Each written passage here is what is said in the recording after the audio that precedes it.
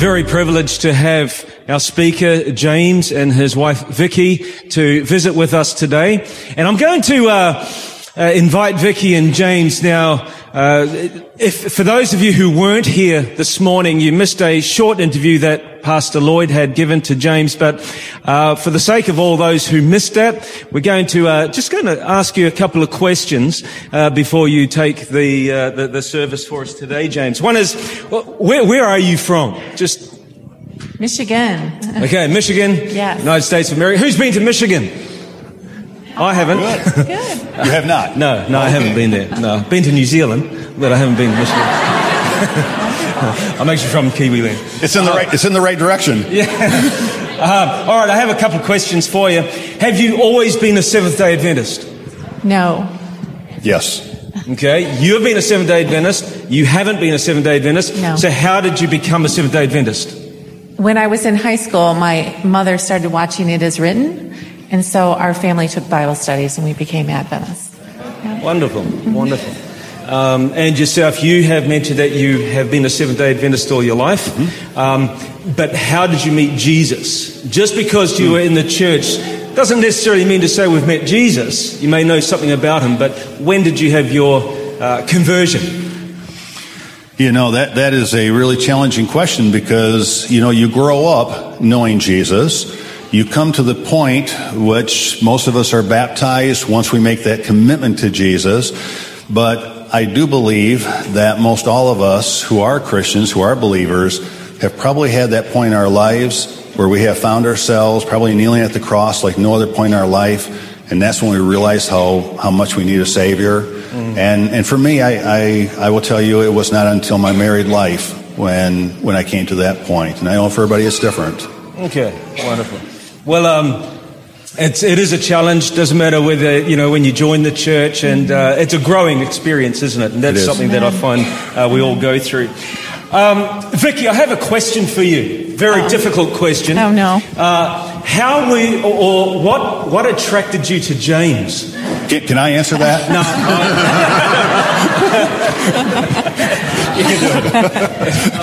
I get the final answer. I'll ask Vicky first. Well, I think there's several things. I think he's a handsome man. I also really appreciated and loved Jim's knowledge about the Bible. We were in school in Andrews together, and he was very knowledgeable, and that intrigued me. Okay. So you were attracted by his knowledge of the Scriptures, and yes. You felt that he was an attractive man. Yes. Okay. James. I won't challenge that. Did you have a final word on that? No, that's good. We're going to stop right there. James, let me ask you this. Why is today's study so important? Today's study is important because most Adventists do not know what they believe and why. And how can we be bringing others to Jesus when there's so many voices out there telling them that Jesus is not even a part of the Scriptures? What I'm trying to do is to restore the Christ to those parts of Scripture where he has been taken out. Praise the Lord. James, in this church, we have Seventh-day Adventist Christians and we have non-Seventh-day Adventists. We have people that are relatively new to this Amen. This church, to this faith. And I just wanted to challenge you because this morning's study, this is not an easy study. It could even be a little overwhelming to not just newcomers, but even to the Seventh-day Adventist Christian, as James has just stated. Why? Because many aren't reading. The Bible says to study. It doesn't say to read.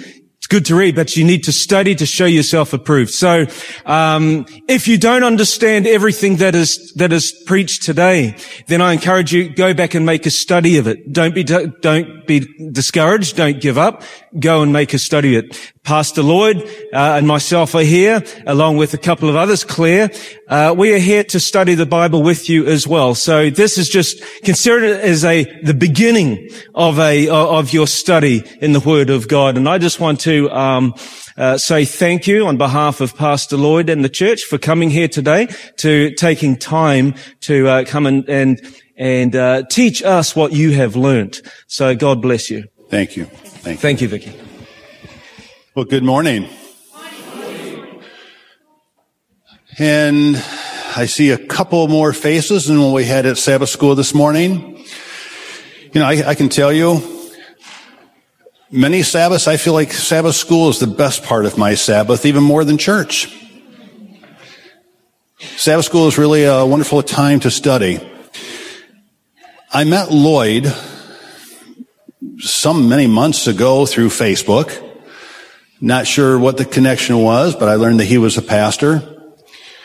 And the things that he would put up on Facebook excited me. I can tell you that I have learned that Pastor Lloyd is not a fluffy pastor. He's very concerned about truth. Maybe the emphasis should be on very. And the more I saw that he was putting up on Facebook, the deeper the discussions, the more I was attracted to his messages. And now over the last few months, my wife and I, being 14 hours behind you, will often take our Sabbath afternoons, and if we don't have anything going on, we go to the YouTube, we look for New Hope Church, and we watch your service. We're just one. So imagine how many other people are watching, learning, and appreciating what you are doing here in Sydney. First of all, we're going to be speaking, I'm going to be speaking in just a few moments about the 4 horsemen of Revelation.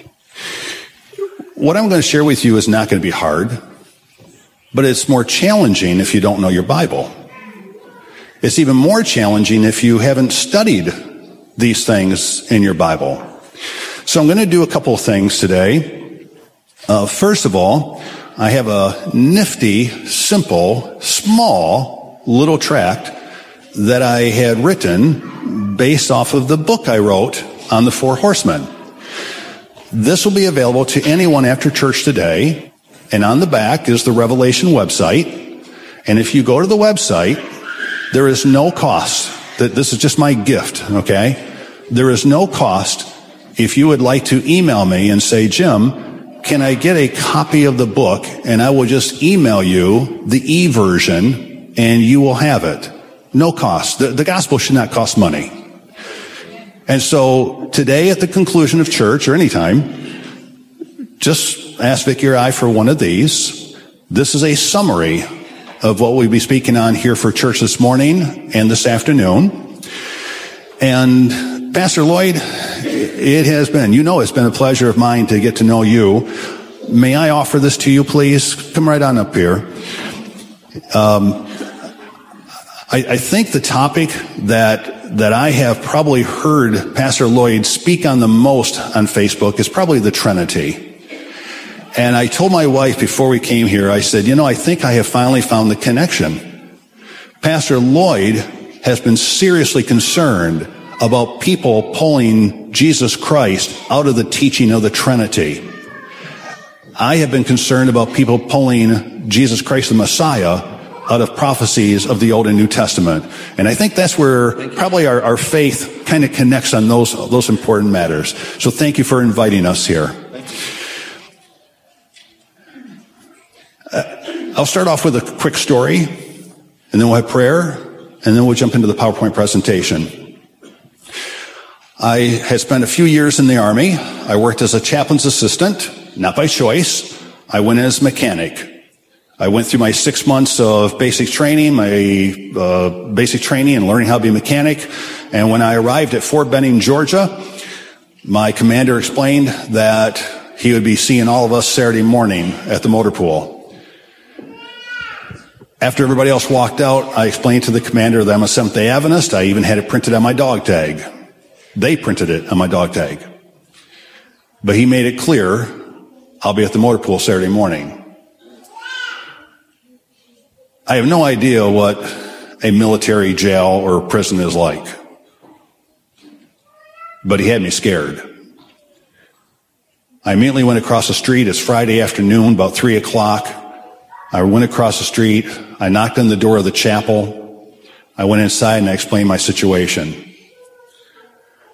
The sergeant there at the chapel said, "We have lost all 3 of our chaplain's assistants. They've all been assigned elsewhere. We're down to 0. Would you be willing to be a chaplain's assistant?" You never know how God's going to open doors. And so I became a chaplain's assistant in the Army. I got out of the Army. I went off to college, started off at Western Illinois University. Later, came to the point of realizing I really needed to be in an Adventist school. And so I transferred up to Andrews University. It was still before I met my wife. I had the opportunity to go and work as a boys' dean at one of our academies up in Minnesota. But I asked the pastor up there in Minnesota if I could do a Revelation seminar. He agreed. We put out some information in the local newspaper, and it began. The first night, we talked about the introduction to Revelation, the introduction of Jesus Christ. Everything went great. The next time we met, we discussed the 7 churches of chapters 2 and 3. Everything went great. The next time we met, we discussed chapters 4 and 5, heavenly throne room. Everything went great. The next night was Revelation 6, the 4 horsemen. And I began to teach what I'd been taught all my life. At the conclusion of the first horse, one of the people in the church there raised his hand. He said, "I have a question. Are you telling me or suggesting that the Antichrist was guiding the early church?" Honestly, I had no clue as to how to answer that question. And that's why we're going to study His Word this morning. Bow your heads with me. Oh, dear Lord.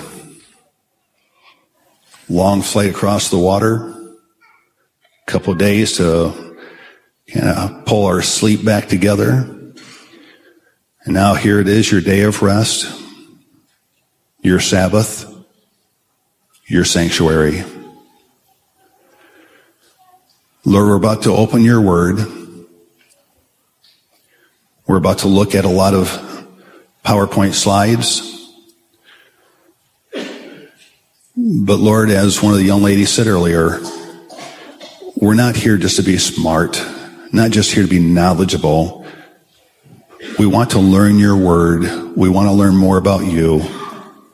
I pray, Lord, that as we begin this study, that your Holy Spirit, through your word and through the things that we learn, will simply draw us closer to you. May we see you like we have never seen you before as we open these prophecies.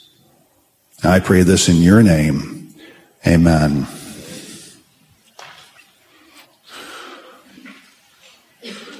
The 4 horsemen of the apocalypse. You know, they have a pretty bad reputation. I've never heard of anyone speak of the 4 horsemen in a positive way. Here's a book by Dr. Tim LaHaye, The Cosmic Battle of the Ages, Armageddon. Notice what they did to the cover of the book. You see, this morning in the Sabbath school, I was sharing with you how sometimes people will even put things into a translation of the Bible to cause you to think a certain way. The 4 horsemen in your Bible, and if you have your Bibles, please now turn to Revelation 6. That's where you're going to find the 4 horsemen. And when you go to Revelation 6, you're going to find that the very first horseman there in the first 2 verses of Revelation 6, the very first horse is not black. I mean, you look at these and we have 4 dastardly looking black horses. In your Bibles, you're going to find out, actually the first one is white, and all 4 of them have different colors. But they colored them black here, and then notice that they put the word Armageddon crossed here. I mean, there's no way that you could not look at this book and believe that the 4 horsemen must be bad news. The 4 horses are all black. The word Armageddon is across the front. Already, the person who has designed the cover is starting to shape your thinking into such a way that it even distorts what the Bible actually says. Is this an important topic? Yes, it is. This man who lives in my country lost his life and the life of many innocent people because, as Time magazine points out, Revelation 6:8, he misunderstood what the 4 horsemen were about. So the question this morning for our service is, who is the rider on the first white horse in Revelation 6:1? Now, here's what's very interesting. Early Protestants, they believed it was Jesus Christ. Contemporary writers, they say he's the Antichrist. Imagine that. One group of people can open a book and say this is Jesus Christ, and yet another group of Christians can open the same book, look at the same text, and say, no, that's the Antichrist. Can you imagine? Of course, only one can be right. Walk into a Christian bookstore today, all kinds of eye candy. You look in the prophecy section, most of the books will tell you that this rider is the Antichrist. But are they correct? This was interesting. I took some of these were basically the books that were available to me 30 years ago when that gentleman raised his hand in the church and asked me, am I suggesting that the early church is following the Antichrist? I looked at our early books. None of them talked about the rider. So these didn't help me. Why is the identity of the first horseman even important? Well, first of all, how do we understand the message? If it's Jesus Christ, that's one message. If it's the Antichrist, it's obviously something very different. And then what about riders 2, 3, and 4? How do I know who they are if I don't even know who the first one is? And then this is the foundation of Revelation. This is already the very beginning of the book. Now, if it is the Antichrist riding on that first white horse, then chapters 1 through 3 are about the church, but the rest of Revelation is about the Antichrist and the nation of Israel, if it's the Antichrist. Now, on the other hand, if it's Jesus Christ, then the first rider represents Christ in the gospel, and the rest of the book of Revelation, as is taught by the Seventh-day Adventist Church, is about Christ and his church. So this morning, you've got the text right in front of you. It's important that you see what your Bible actually says. We're going to look at the evidence. And here's the first part of it. In your Bibles, Revelation 6, verses 1 and 2. John writes, "Now I saw when the Lamb opened one of the seals, and I heard one of the 4 living creatures saying with a voice like thunder, 'Come and see.' And I looked, and behold, a white horse. And he who sat on it had a bow, and a crown was given to him. And he went out conquering and to conquer." You see, I've highlighted the colors there, or each of these pieces of evidence. I want to look at each one of these with you, and then I'll let you draw your own conclusion. Our first evidence is the color white. It says, "Behold, I saw a white horse." Now, Ladd is not an Adventist, but he writes a very good commentary, and here's what he writes. In the Revelation, white is sometimes, once in a while, always. That's a big word. White is always a symbol of Christ or spiritual victory. Well, that's a pretty strong clue. It certainly is not definitive, but it's a pretty strong clue to begin with. So here's my question for those who would suggest that this is the Antichrist. Are we to believe, as some do suggest, that Revelation 6 is the one exception? In other words, everywhere else in your Bible, white is good, but in this one case, it's not. Secondly, would it then be evil? You see, what were the people thinking who received the revelation from John? They weren't Bible scholars. They weren't even pastors. They didn't even have the tools that you had for Bible study today. They're just simply hearing this read. So when the initial Christians who received this letter from John heard this, what would they conclude? The first writer is actually a deceiver and imposter is what they say. Let's take a look at that. The second evidence, we're going to come back to that and you're going to see why. The second evidence, the bow. It says, he who sat on the horse had a bow. Now, some say only the Antichrist would have a bow, and they even give you political reasons for why he would be carrying a bow. I don't care about those. I just want to know from the Bible, is there any justification for this being Christ, for this being the Lord, for this being godly? Notice here, Psalms 45. O most mighty, with thy glory and thy majesty, in thy majesty ride prosperously. Thine arrows, hence a bow, are sharp in the heart of the king's enemies. This is a passage about the Lord.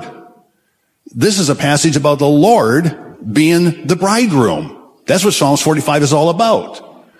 Notice here. Now, there's much that I do not agree with Dr. Ryrie, but if he says something that I can agree with based on the scripture, I'll use it. And here's what he writes. From the Ryrie Study Bible, Psalm 45 is a royal wedding psalm that ultimately refers to Jesus Christ. In Psalm 45, the one who has the bow and shooting the arrows, that is none other than Jesus Christ. And this is a gentleman who does not see Christ in Revelation 6. But he has the right information, so I'm going to borrow it. Evidence number 3, the crown. In your Bible there, the writer is wearing a crown. But now, check this out. And this is why I like the PowerPoint slides, because it's much harder to say this than it is to simply put this up. In Revelation, we have 2 crowns.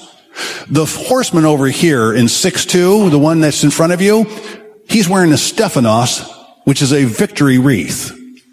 Over here in Revelation 19, the rider on the white horse, who we all agree is Jesus Christ, he's wearing a diadema. You even sing about that. Some of the hymns that you sing about Christ and his diadem. There he's wearing a diadema, which is a kingly diadem. Now, for those who do not believe that this is Jesus Christ in Revelation 6, here's their argument. Since Christ wears a kingly crown in Revelation 19, the first rider must be a counterfeit. That's an interesting argument, but it certainly doesn't hold water. You see, if I'm going to go into the bank and try to get away with counterfeit money, I don't want it to look like monopoly money. I'll never get away with it. I want it to look like the real thing. If this rider in Revelation 6 really is the Antichrist and he's a counterfeit, this is a very poor example of something counterfeit. I mean, after all, the rider's weapons, the one has a bow, the other one has a sword. Their mission, one goes forth conquering, one is destroying the wicked. Their headwear, one's wearing a wreath, one's wearing a diadem. Where's the deception? I mean, you can tell the difference. One of the big questions comes up, how about this Stephanos? How about this crown that this first rider wears? Does anyone else wear it? Sure. In your Bibles, we find that the saints wear it. The 24 elders wear it. But the question is there anywhere else in Revelation that Jesus Christ might wear it? Notice this. Did I go one slide too far? Revelation 14. Then I looked and behold a white cloud, and one on the cloud sat, one like the Son of Man, having on his head a golden crown. Now this is just too simple. When I say golden crown, do you think of a wreath or do you think of a kingly diadema? Sure, a golden crown. But folks, that is where Bible study can really change the way we think. Watch. I'm going to borrow from Tim LaHaye's commentary on the question of who is the Son of Man in Revelation 14. The one sitting on the white cloud like the Son of Man can be none other than the Lord Jesus Christ. There's no question amongst evangelicals, the rider in Revelation 14 is Jesus Christ, the one that you just read about having a golden crown. But now check this out. Revelation 14, it says that he is wearing a golden crown. What's really neat is that golden crown is not the diadema. You see, when the Seventh-day Adventist Church began 150 years ago, there were two books that were highly important to the study of this church. One, the Bible, and two, the Bible Concordance. You see, in Revelation 19, he's wearing a golden diadema. Over here, in Revelation 1, he's wearing the Stephanos, the victor's crown. But in Revelation 14, which talks about that golden crown, it is a golden Stephanos. It's the wreath. You wouldn't think of that, but only when you go back and look at what John actually wrote, then you realize, wait a minute. In Revelation 14, he's taken the Stephanos from earlier with Jesus, he's taken the diademas from later with Jesus, and he's blending the two in Revelation 14, which is a scene of Jesus coming. I like this. In Dr. John Pauline's book, he nails it. He gets it absolutely accurate. He had a golden victory crown on his head because he took the time to actually see what the wording was. Notice this. What made the Lamb victorious? It was his sacrifice because he was slain. When they had twisted, and notice the Greek word here, when they had twisted a crown, a wreath, a Stephanos of thorns, they put it on his head. That's Matthew. You see the rider who's on the white horse, who has the victory wreath, wearing the Stephanos, it's the same crown that is worn by Jesus on the cross. Except on the cross, it's thorns. In Revelation, it becomes golden. Evidence number 4, victory. In your Bibles, you read that he went out to conquer and conquering. I had the wonderful blessing of being able to travel with my wife and visit some of the areas of the 7 churches a couple years ago. And there you can see that is the goddess Nike, the goddess of victory. I don't have my Nikes on now, but I do have a pair of Nike shoes. And it still means the same thing today. You see, when the shoe company chose the name Nike, they weren't going to pick the name Lemon. Okay? Now, I know I'm halfway around the world, but if you buy a lemon of a car back in the United States, you're wishing you hadn't, okay? The word Nike, it still means the same thing today. I mean, just go down to any sports field. I don't care what the sport is. They've got something on them that says Nike on it. Nike means victory, victorious. Oh, and by the way, if you're not familiar with where the swish mark comes from, right here. See how it comes down and comes back up? And so today, when you walk down the streets in old Ephesus, that is still sitting there. There's the beginning of your swish mark. Now, let me show you something that's really pretty cool here about this whole thing on victory and Nike. Notice here, I call this the opening story of Revelation. You see, we have the 7 churches in chapters 1 through 3. Then we have the throne room in Revelation 4 and 5. Then we have Revelation 6, where we come back down to earth and something's happening here with the 4 horsemen. And then finally we have the multitude in heaven. Do you realize your Bibles, your Revelation in your Bibles could have stopped with Revelation 7? Because in Revelation 7, everybody is in heaven. You're with the Lamb. All tears are wiped away. You're before the throne. You see, all the visions that occur after Revelation 7 are just like the book of Daniel, where you just keep on building more visions on top of the initial foundation. Here's the opening story. Now, check this out. This is from the King James Bible. In the King James Bible, over here to the 7 churches, Jesus repeatedly says, I want you to overcome. Then when you go a little bit further in the King James to Revelation 5, it says the Lamb prevailed. Go just a little bit further to the text you're looking at right now, Revelation 6 verses 1 and 2, and here you see, it says the rider conquered. I'm going to switch the screen for you for just a moment. Here goes. Every single one of those passages is the word Nike. Every single one of those passages is the word Nike. Jesus calls us to Nike. At the end of the seventh church, he even says to you and me, I want you to Nike as I Nike'd. Then he shows us exactly how he Nike'd. In Revelation 5, you see the lamb slain, representing the cross. Then you come down here to the white horse. It Nikes. So if you were the original recipient of the book of Revelation, and you already know that Jesus said, I want you to Nike as I Nike'd, and then he showed you how he Nike'd through his sacrifice, if the very next vision then shows a rider on a white horse going forth to Nike, why would you even think that this could be the Antichrist? It's just not there. It's just not there. Now, this is very interesting. I put up a couple of Bible translations up here. In chapter 3, Jesus calls us to Nike, and to Nike in chapter 5, we have the first rider. We still don't know. We're still not conclusive on who the first rider is, but we have Nike all the way across.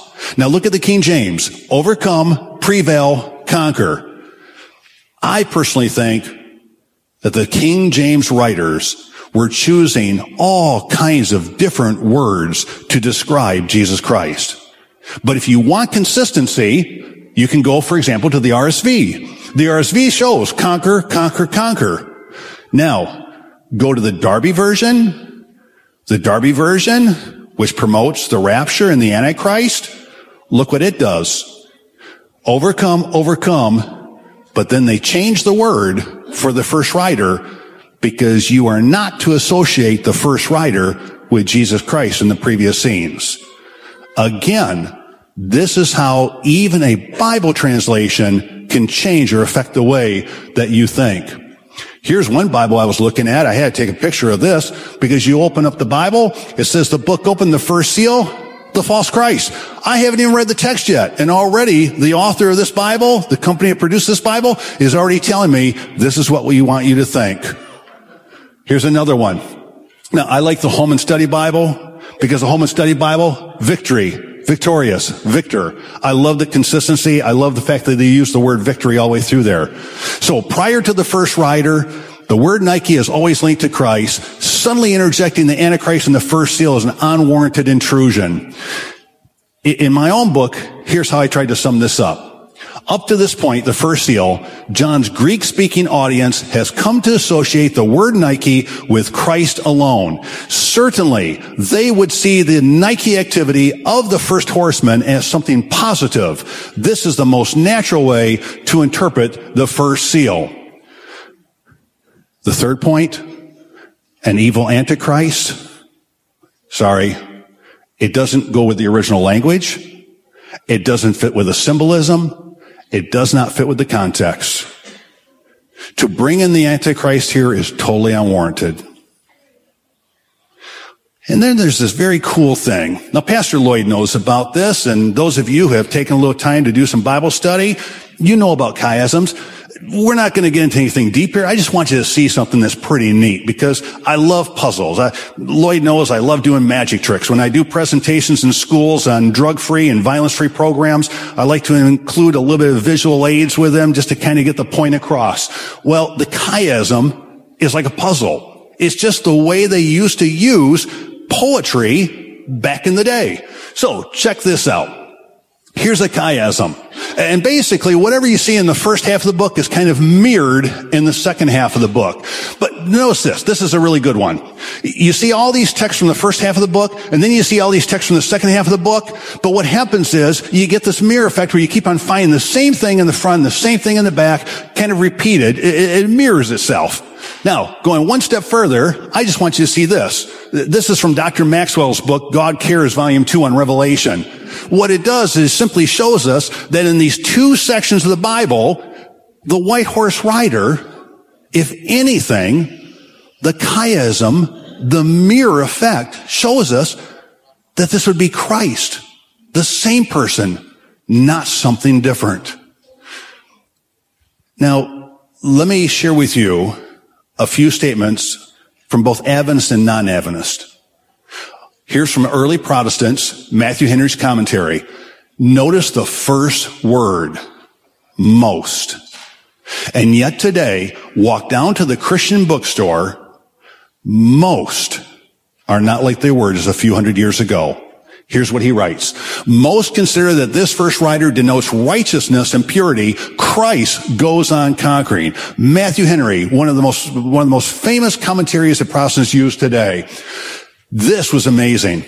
My wife and I were down in Florida, and we were on vacation, and a friend invited us to go to their church Bible study that night. So we went down. It was their Wednesday night prayer meeting group, and they happened to be going through the book, The Great Controversy. Had never seen this before. They're reading through the Great Controversy book. Notice what she says. First, she borrows language from Revelation 6, where the white horse is. Jesus rides forth as a mighty conqueror, victor in heaven and earth. Then she switches and she starts talking from Revelation 19. No crown of thorns now mars that sacred head, but a diadem of glory, King of kings. Then she goes back to Revelation 6. The great day of his wrath is coming. Who shall be able to stand? She's taken Revelation 6 and she's taken Revelation 19, and she's blending the two of them together, just like the Bible chiasm does. I saw that. I called Brother William Fago back over here at the Andrews Seminary when I got back, and I said, would you take a look at this page? He read through there and he said, I've never noticed that before. I'll tell you what. Ellen White was not trying to be a commentator in Revelation. But if you read what she wrote, you will find that the Holy Spirit worked through her in terms of what she wrote. William Hendrickson, that's half of my family, was Christian Reform growing up in Holland, Michigan, big Christian Reform community. Here's what William Hendrickson wrote. We agree with the view of many eminent interpreters who regard the rider as symbolizing the Christ. Again, notice the previous commentary, he said most think this is Christ. Here he writes, many eminent interpreters. And yet today, you go down to the Christian bookstore, and nobody's talking about Christ in this part of Revelation. Over the last few hundred years, it has completely reversed. It's completely changed. Jesus Christ has been pulled out. The Antichrist has been put in, and the average Christian has no clue. I did something one time. My wife and I were in the Christian bookstore, and I'm looking at some of the new books over there in the prophecy section. And so when the lady came by and asked if she could help me, I said, yes. I pulled out two of the commentaries, Matthew Henry and one of the newer ones. I said, this one says this is Jesus Christ. This one says this is the Antichrist. Which one do you recommend I purchase? People should know. People should know what their Bibles say. So here's the opening story of Revelation. The churches are called to be victorious through Jesus. Then they see how Jesus was victorious through his sacrifice. Then we come back down here, Revelation 6, where we see about victory in the white horse. And finally, we have the victors with the Lamb there. Notice, early Protestants, 1800, evidently Christ in the first seal, whether in person or by his angel, as appears from Revelation 19. Here's another one. This is from the Wisconsin Lutheran Seminary. You see, Pastor Lloyd, that is why in the opening of my book, you will see all the different churches and denominations. It doesn't make a difference to me. I don't care if you're Baptist or Episcopalian, if you're Catholic. I don't care what you are. The question is not about who you are. The question is about who he is. What I want you to do is I want you to simply open up and to know when you're looking in your Bible, are you reading about Jesus Christ and the message he has for you, or are you reading about the Antichrist and something terrible in the future? It's two completely different stories. And if Jesus Christ is writing something about you and I, then we should know what it is he has to say. This rider on the white horse then is more likely the influence Jesus wields on this earth, the power of his word. Mark Finley. Are you familiar with Mark Finley? One of our greatest evangelists. Jesus is the one riding that horse, conquering and to conquer. You see, all the evidence here is pointing to Christ as the conqueror on this white horse. But then I'll have people who come back and say, but Jim, we've always talked about church history. We've always said that the first seal is about the early church. Well, you know what? If this rider is the Antichrist, then what we're teaching in our Revelation seminars doesn't make sense. That takes me all the way back to the day when that gentleman raised his hand there inside the church and said to me, are you suggesting that the Antichrist is guiding the church? But 30 years ago, I had not studied my Bible. I didn't have an answer. And so here we are. Back to Matthew Henry's commentary. By the going forth of this white horse, the progress of the Christian religion, that is the first century church, seems to be intended. The Christian religion was preached in purity by its apostles. Pastor, I know that you like Dr. Stevanovic. Here's what he has to say in his book. Through the Holy Spirit and through the preaching of the gospel and by his faithful people, Christ has begun the expansion of his kingdom by conquering and winning human hearts for himself and bringing the gospel into their lives. You know what? I should slow down right there because I just suddenly realized something. That statement right there is a summary of your red shirts. That is a summary of going on and knocking on doors. With that in mind, I want to just read that again because obviously this pertains to all of you here. Through the Holy Spirit and through the preaching of the gospel by his faithful people, Christ has begun the expansion of his kingdom by conquering and winning human hearts. I believe that's why you're going out knocking on doors. To win hearts for Christ. It's a powerful statement. There have been objections. Hey, Jim, how can the Lamb who's holding the scroll also be the writer within the scroll? Well, as I point out to them, the apocryphal language is fluid. This is the same book where Jesus is both the lion and the lamb. Go figure. This is the same book where he's also the priest and the sacrifice. Go figure again. It is fluid language. It's symbolic. And so here we have Revelation's opening story, which shows us how we overcome. Jim, Pastor Lloyd, Vicky, I want you to be victorious as I was victorious. How is that, Lord? Through my sacrifice, through following the Father's will. And then we come down here to the white horse here on earth, and we see his victory going forth. And then finally in chapter 7, we see the victorious. Who in their right mind joins a losing team?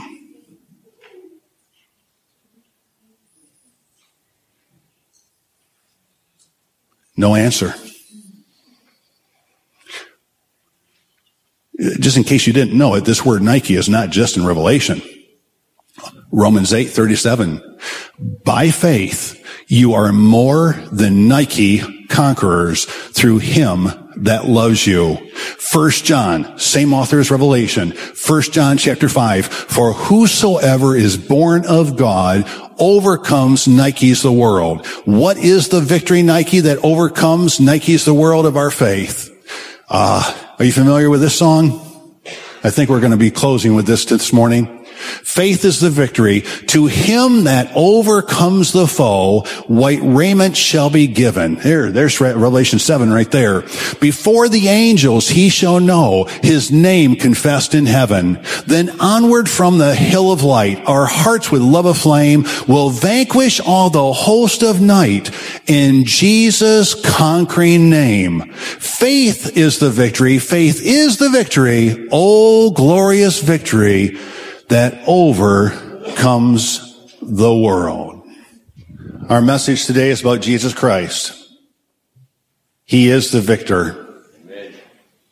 It's not about Jews. It's not about Antichrist. It's about Jesus Christ. And the fact that he has already won the victory. If you're like me, I know you are, there are areas in your life that still need to have the victory. Today I offer you Jesus Christ, the rider on the first horse. It's not just about understanding church history. It's about understanding the one who is behind history. Maybe there's just something in your life yet this morning, something in your life this week that you're reminded you need a Savior. And more than just someone to forgive your sins, you need someone who can help you overcome. That is the Jesus that I offer you this morning. Let's bow our heads. Oh, Lord, the evidence is all about you. No wonder the book starts off with your words, the revelation of Jesus Christ. Lord, there's not a soul here in this sanctuary this morning who does not need victory in another part of our lives. Lord, you showed us how you surrendered to the Father's will. Over the Easter, we were reminded of how you went to the cross, knowing it was unfair, knowing it was wrong, but also knowing that you could not let us go. And Lord, with our heads bowed right now, I just pray that your Holy Spirit would just impress on any heart, my heart, pastor's heart. Lord, just impress upon our hearts any needs that we might have right now to turn over to you to be victorious over. May we have the faith to believe that you can in fact do that for us. Faith is the victory. Faith is the victory. Jesus, we thank you for taking the victory for us and sharing it with us. We pray this in your lovely and most powerful name.